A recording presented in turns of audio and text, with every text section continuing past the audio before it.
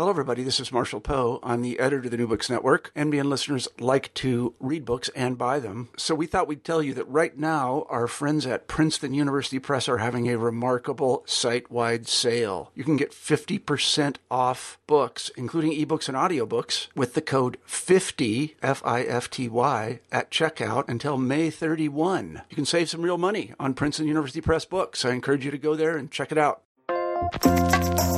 Welcome to New Books in Language. Today I'm talking to Professor Tore Jansson of Stockholm University about his book, The History of Languages, An Introduction. This very wide-ranging book, drawing on Professor Jansson's extensive research, discusses the role of historical factors on the development and spread of language from the familiar cases of Latin and Greek to the languages of Southern Africa and Australia. In this interview, we talk about some of these developments.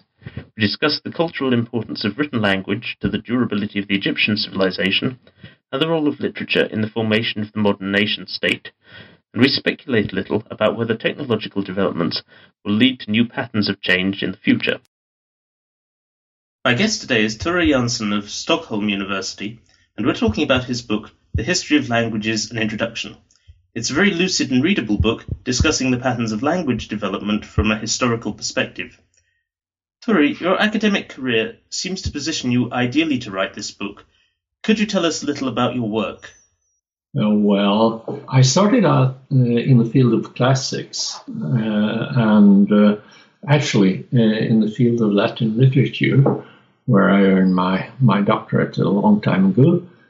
Later on, I got more interested in the linguistic aspects of language study and took a great deal of interest in developments from Latin to the Romance languages, Italian, French, and so on. But from there, I somehow managed to widen my sphere of research to the general problems concerning changes in languages, and that was the reason actually that I started studying some languages in Southern Africa, because I was eager to find out certain facts about changes that seemed to be going on there.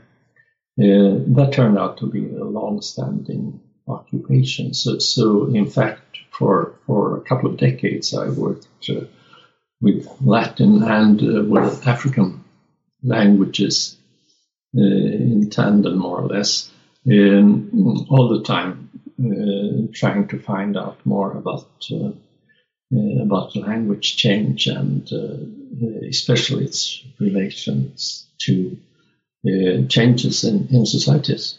That's a very brief summary of my way towards the present, my present interests, which are still very much centered around this field, more or less in between history and language. And this book draws on your earlier work, Speak, A Short History of Languages, which was published by OUP in 2002. What does this volume do differently?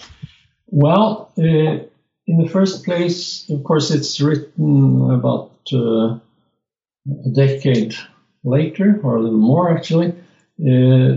So the perspective is slightly different, mainly because I've worked more with those questions and problems.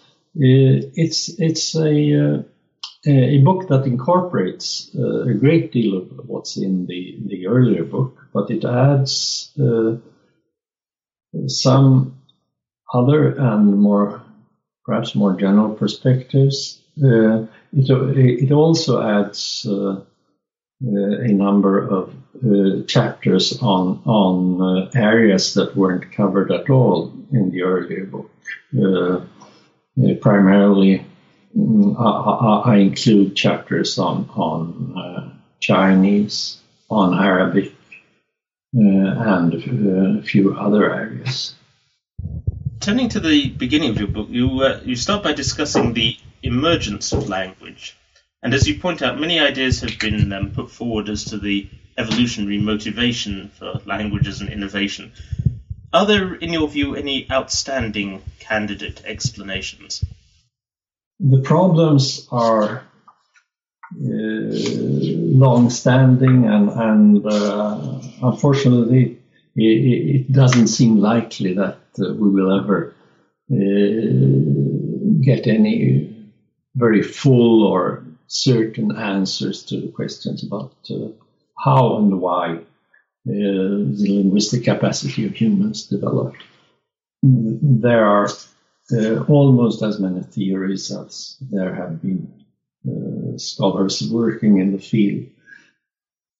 My view would be that the primary reason or factor behind the development of language is the fact that human beings are primarily living in close-knit societies with and are communicating a lot with each other. This is true, of course, for many other primates, but for some reason our species has developed the gift of communication to a much higher degree than any other species, and the path towards present types of languages may have been actually quite long. We know that our ancestors diverged from other surviving kinds of primates a very long time ago, several million years ago. And it may be that our ancestors had precursors to language that were much more advanced systems of communication than are found among any other animals, but still were quite far from what we have now. But unfortunately, we cannot trace those stages, and we will never be able to do that, I'm afraid. You illustrate that point very effectively by considering the comparison between the languages spoken by two groups of hunter-gatherer societies, those of southern Africa, as you mentioned just now, and those of Australia. And you make the point that their languages are themselves very distinct from one another, at least in formal aspects.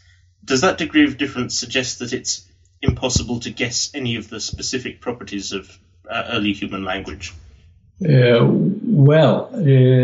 languages vary over a very wide spectrum, and people who live as gatherers and hunters, as everyone did up to around 10,000 years ago, they usually have languages that are spoken only by fairly few people.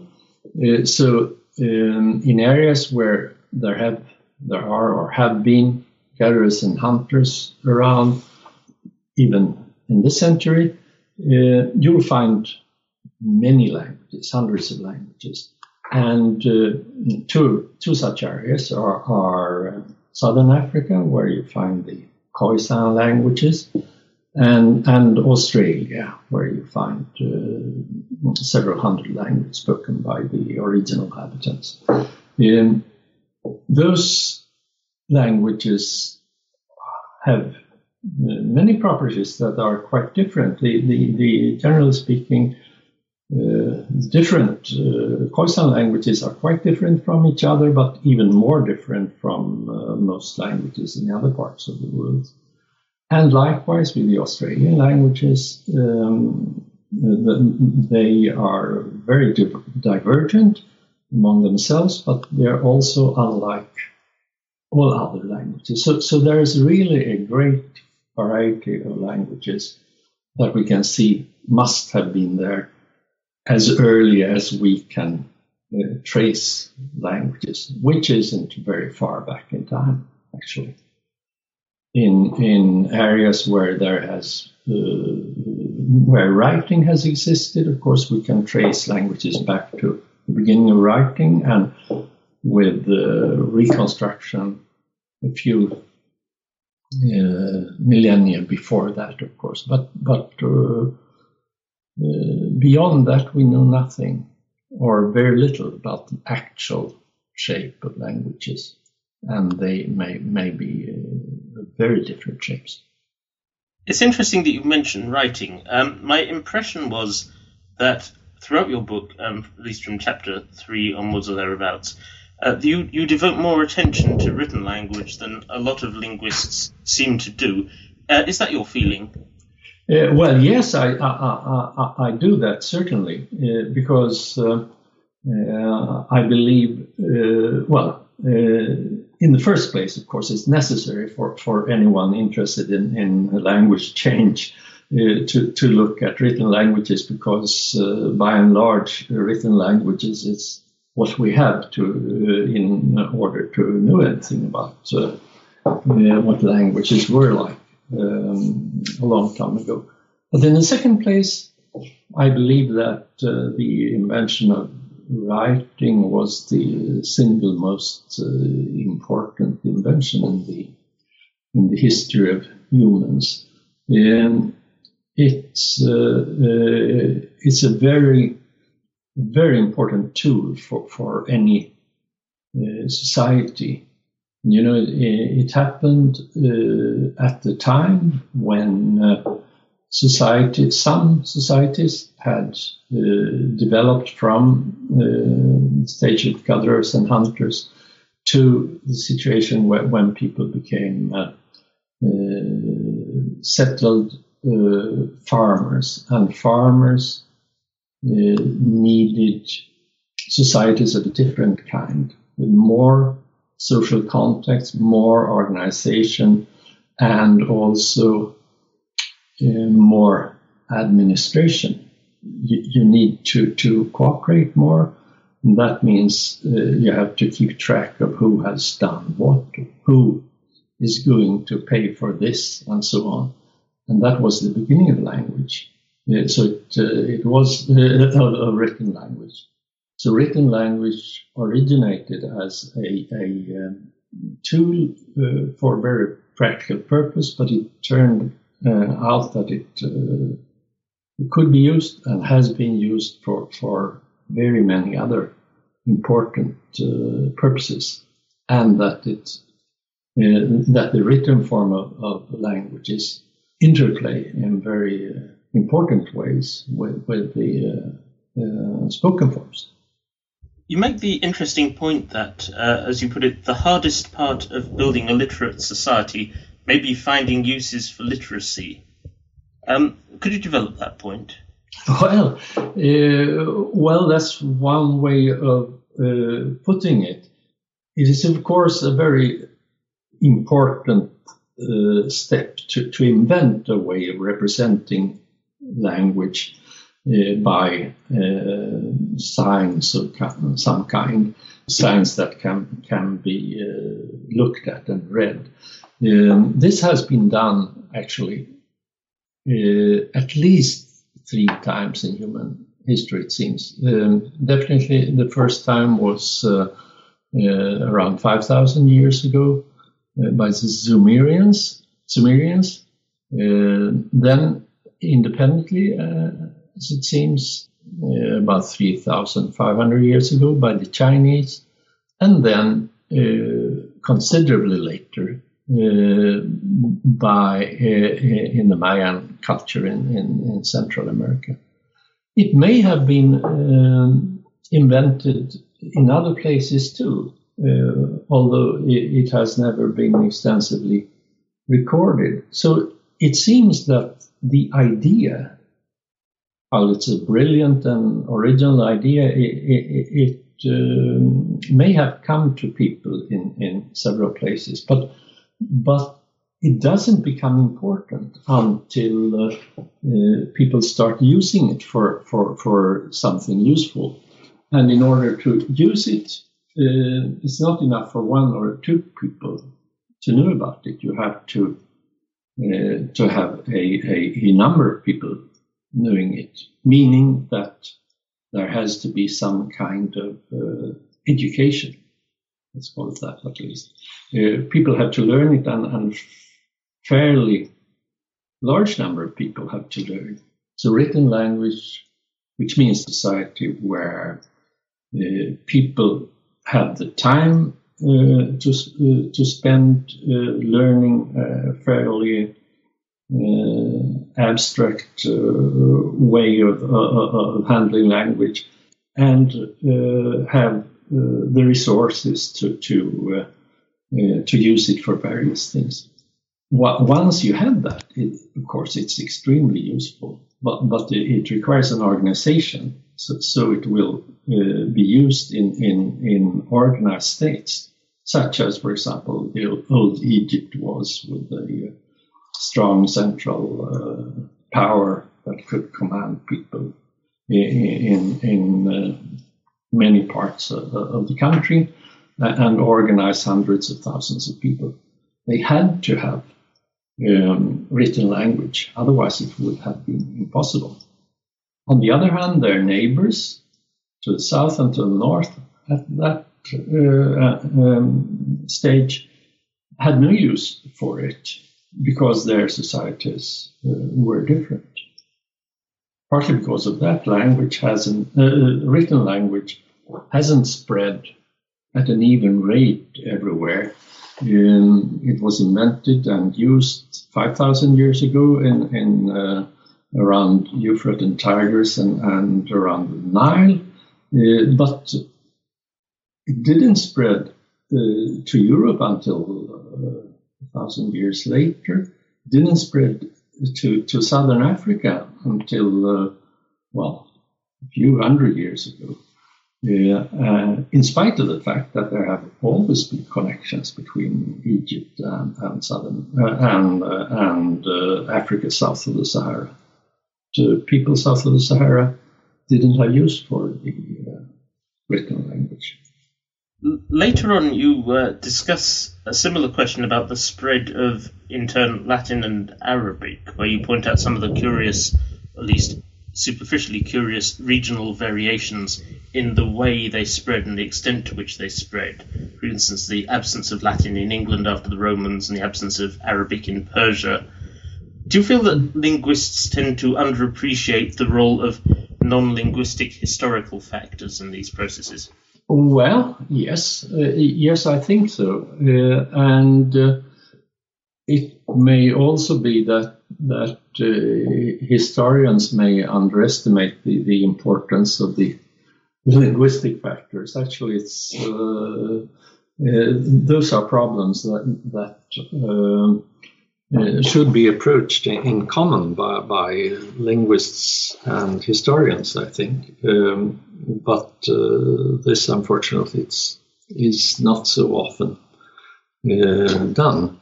As for Persian, for example, it is true, as you said, that in Persia, present Iran, Arabic never became the main language, although the country was conquered by Arabs, and for a long time it seemed likely that the country would become Arabic. However, for cultural and political reasons, Persian had a renaissance, and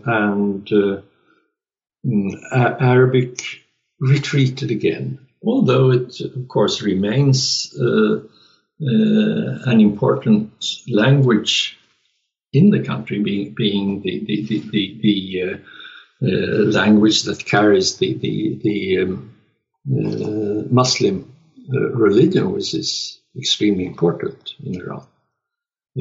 But there is no necessary equation between belief and language use. Just because you are a Muslim, you don't necessarily use or speak Arabic, of course. It may be a strong incentive, and in some cases, religion does really affect a shift of language, but much more often it's a political factor. The same thing with Latin in Britain, of course. The Roman armies and the Roman administration kept Britain for around 300 years, and there certainly were quite a few speakers of Latin in the country around 400 AD. But when the Roman political power collapsed, the incentive to speak Latin wasn't great, and the actual number of Latin speakers was too small. It turned out to make it possible for the language to survive. Turning to Greek, you beautifully illustrate the concept of language as creation by pointing out some of the concepts identified by Greek thinkers which have been passed down to Western civilization in general. Do you feel that we're still shaped by those categories, that in some sense, if language or if that culture had not happened to encode those concepts, that we would actually conceive of reality in general in a very different way? Yes. Yes, I believe so. It's, of course, not exclusively a linguistic fact. Perhaps, some linguists would say it has little to do with linguistics, but the fact is that because of developments in Greece in the classical time, several centuries before our era, we still have in all European languages a large number of words that come from Greek directly or indirectly, and the words represent concepts that are inevitably part of our culture, our civilization. The Greeks they invented concepts such as mathematics or categories, or philosophy, of course. Those are concepts that we use and in a way cannot escape from. It's very hard to conceive of a mental world where the concept of mathematics, for example, doesn't exist in the mind of a person educated in the Western culture. And this has been so since the Greeks, and if they hadn't defined it that way, it hadn't become part of our culture. So in that way, languages are to a large extent repositories of past achievements, let's say that. And it is it didn't happen inevitably. It could have happened in other areas with other languages. Greece could have spoken something else, but now The Greeks did it. They spoke Greek, and so the Greek language became extremely influential. There's, I guess, a tension there between the notion of discovering something and the notion of inventing it. And I suppose this speaks to two logically possible positions about the nature of culture and civilization in general.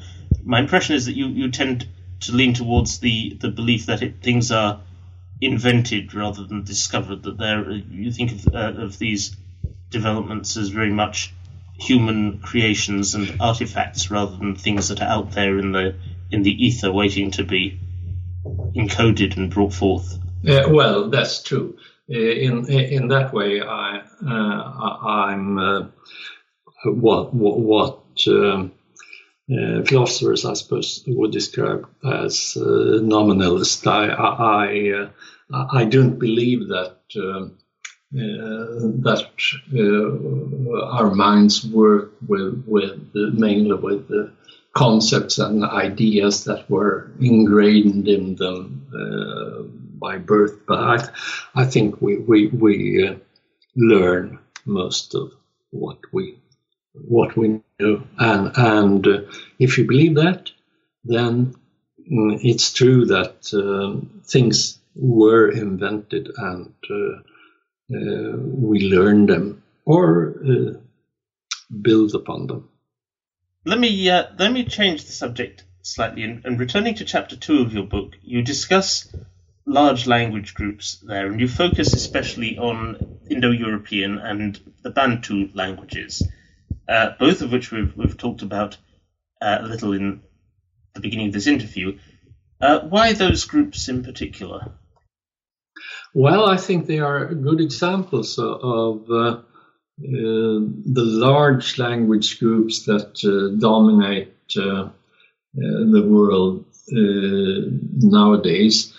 If we go back slightly, I talked about those languages of gatherers and hunters. They are very many. They are very dissimilar, so that one has to imagine that 10,000 years ago there were very many languages that were spoken in many places with few speakers for each language. Now, what happened after that must have been that some groups expanded at the expense of many others, so that groups tended to be much larger.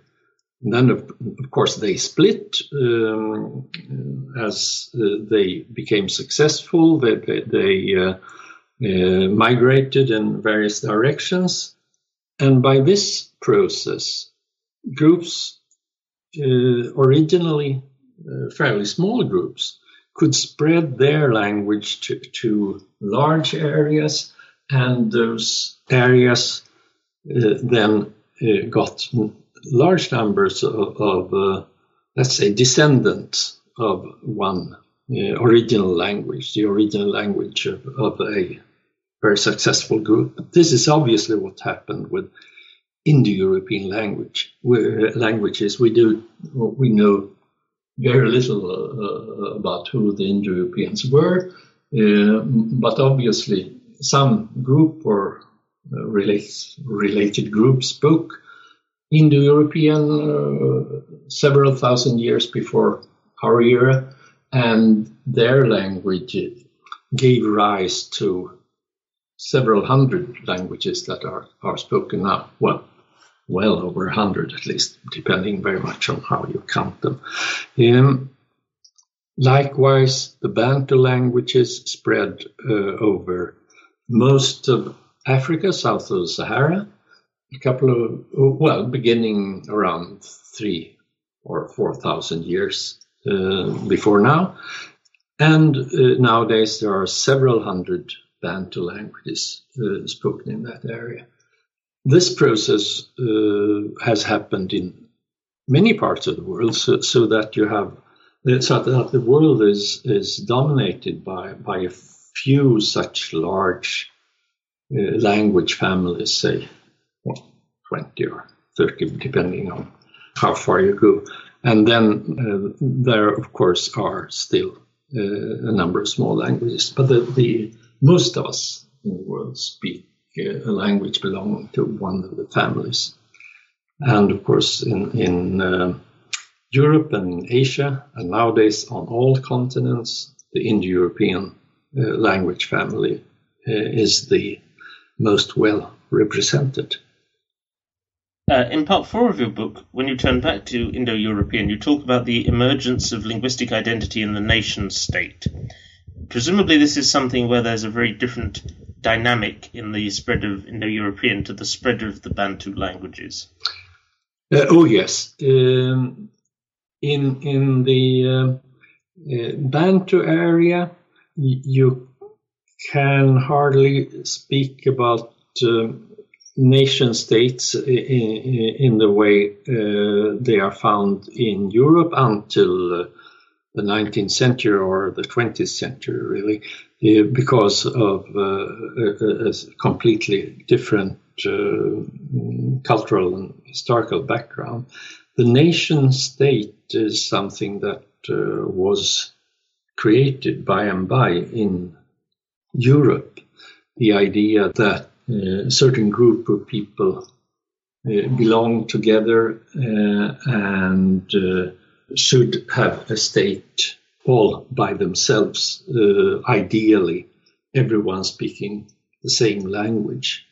That idea of a nation state is not very old, actually. It's the first ideas of this kind turn up in the late Middle Ages, and basically it's the nation states are things that are entities that you find in Europe from 600 or 700 years ago and on. That the old large states such as the Roman Empire or Arabic Empire and so on, they weren't nation states in that way, because this idea of a people that everyone should belong to never was there in that way. It's part of a European, well, we can call it ideology or an idea of how states should function. And this idea or ideology is underpinned by a lot of political will and also a great deal of cultural capital. And you talk about the linguistic or language-related content of that and the way that emerged in Europe in the 16th, 17th centuries and thereabouts. Yes. Of course, Europe at that time was still, culturally speaking, very much dominated by one language, Latin.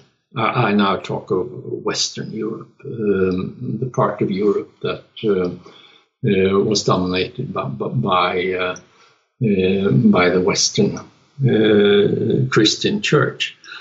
There, you first had the Roman Empire, and then the Christian Church, which had chosen Latin as its main vehicle, and for many centuries, Latin was virtually the only written languages in the whole of Western Europe and on Central Europe, as far east as Poland and Czechia and so on, and Hungary, and other languages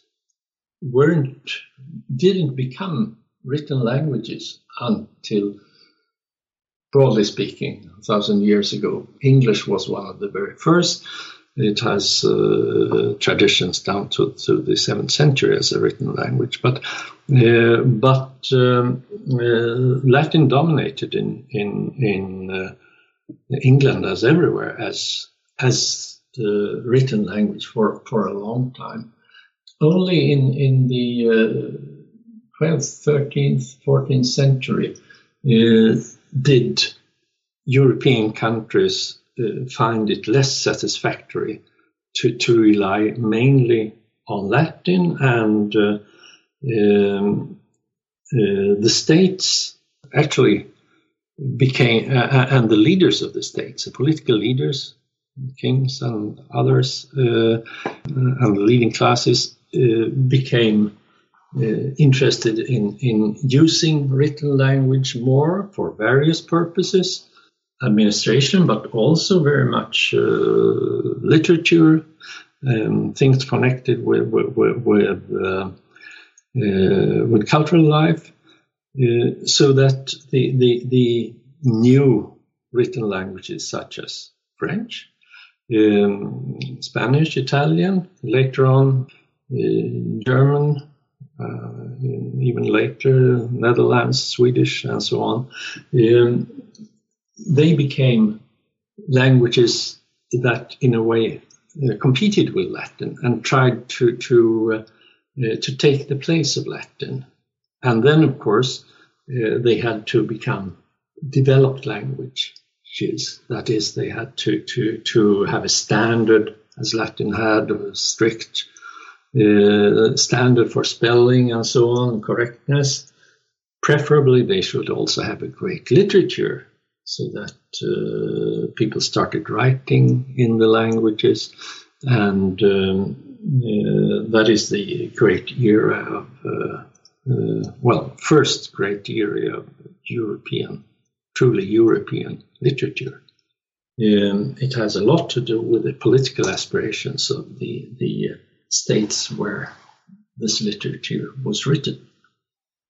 A question that struck me reading that was whether you see the same need for identity and the linguistic role of identity prevailing now and in the future, or whether things are now sufficiently in a sufficiently post-nation state kind of environment that people are going to be more willing to give up their language, or not to see it as a badge of identity in quite the same way. Oh, well, it is possible. It's not easy to get a perspective, obviously, on recent developments. Certainly, by and large, in the 20th and 21st centuries, almost all nation states of the traditional kind, both in Europe and in other continents, still are very much interested in promoting their own language for practical and ideological reasons. However, what has happened in our century is, of course, very important. One thing is the enormous expansion of education, which means that people in all parts of the world nowadays have got formal training in reading and writing in their first language quite often, but also very often in another language. In some parts of the world, you only get training in reading and writing English, not in your native language. This, of course, means that there is a possibility that wasn't available at any earlier time in human history for people to choose to operate in another language than the first language they learned. This, I would say, well, it happens a lot, of course, in many societies now. I'm a Swede. I live in Sweden. I know that, I can still remember the situation about half a century ago. At that time, English was known by several Swedes, but wasn't actually used very much, nor was any other foreign language. At this time, English is used extensively in many contexts, and virtually all Swedes know it. And of course, it's possible within a fairly long time that Sweden becomes a truly bilingual society. However, it seems that for the time being, Sweden, just as many other countries, will develop rather into a society with a strong second language, which most people know. But in the long run, of course, this may mean that the other language, the larger language, may take over completely. But again, it has to do with politics to a very large extent. As long as you have a Swedish government, for example, which is interested in a Swedish identity for political and cultural reasons, there will be a very strong incentive to keep and to promote the Swedish language. And there are no prospects, I think, for a swift development towards much fewer languages in the world. But within a few hundred years, many things may happen.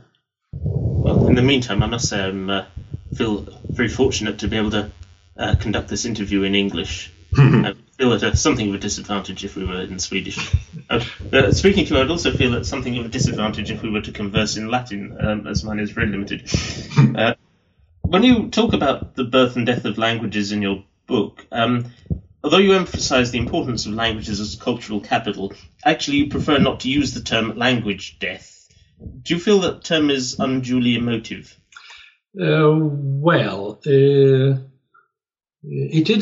It is emotive. Of course, it may, perhaps not incorrectly. It's a sad thing when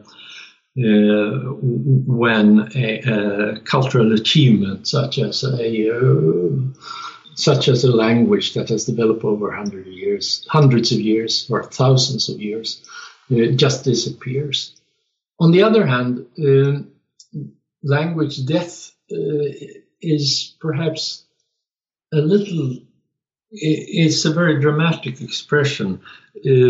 What happens in almost all cases, fortunately, it isn't that that people are actually killed or that the language ends because a population just disappears. What happens is that people shift to another language, usually a language with more speakers. And that shift is rarely sudden. It happens over several generations.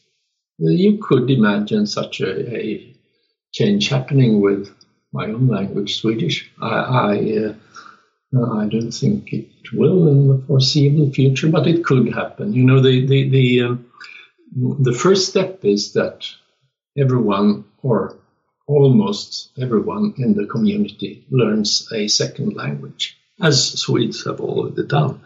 Then that language, for some social reason, tends to take over.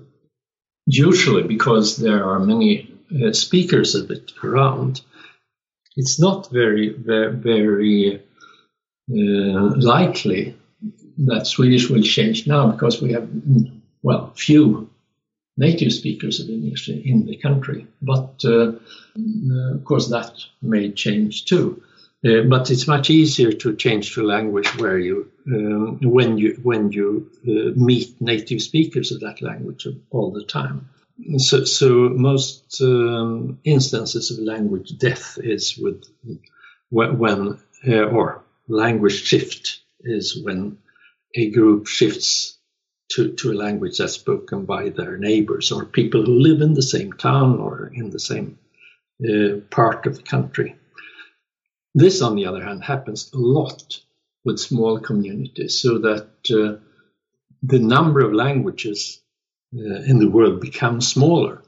This is in many ways deplorable. On the other hand, this is a process that didn't start now. It started when people started farming, as we talked about, and it's still ongoing. So the long-term process is that small languages disappear in favor of larger languages. And as yet, we cannot see an end to that process. I don't believe it will end in the extreme situation that everyone on Earth will speak one language, because there are factors talking against that. But I'm sure there will be fewer languages, and probably much smaller number of languages in 100 years from now than it is now. In the final part of your book, you talk about some of these trends, and you provide some more detailed speculations about future developments.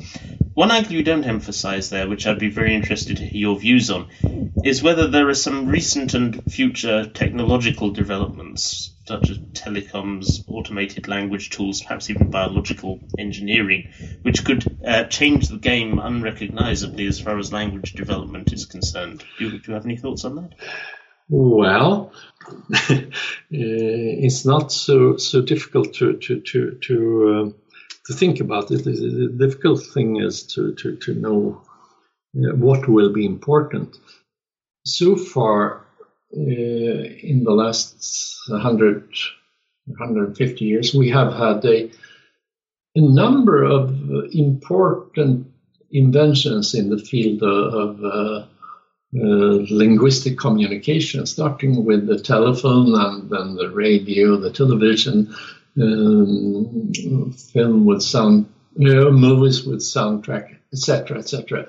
And of course now it's the almost unlimited possibilities for communication over the internet.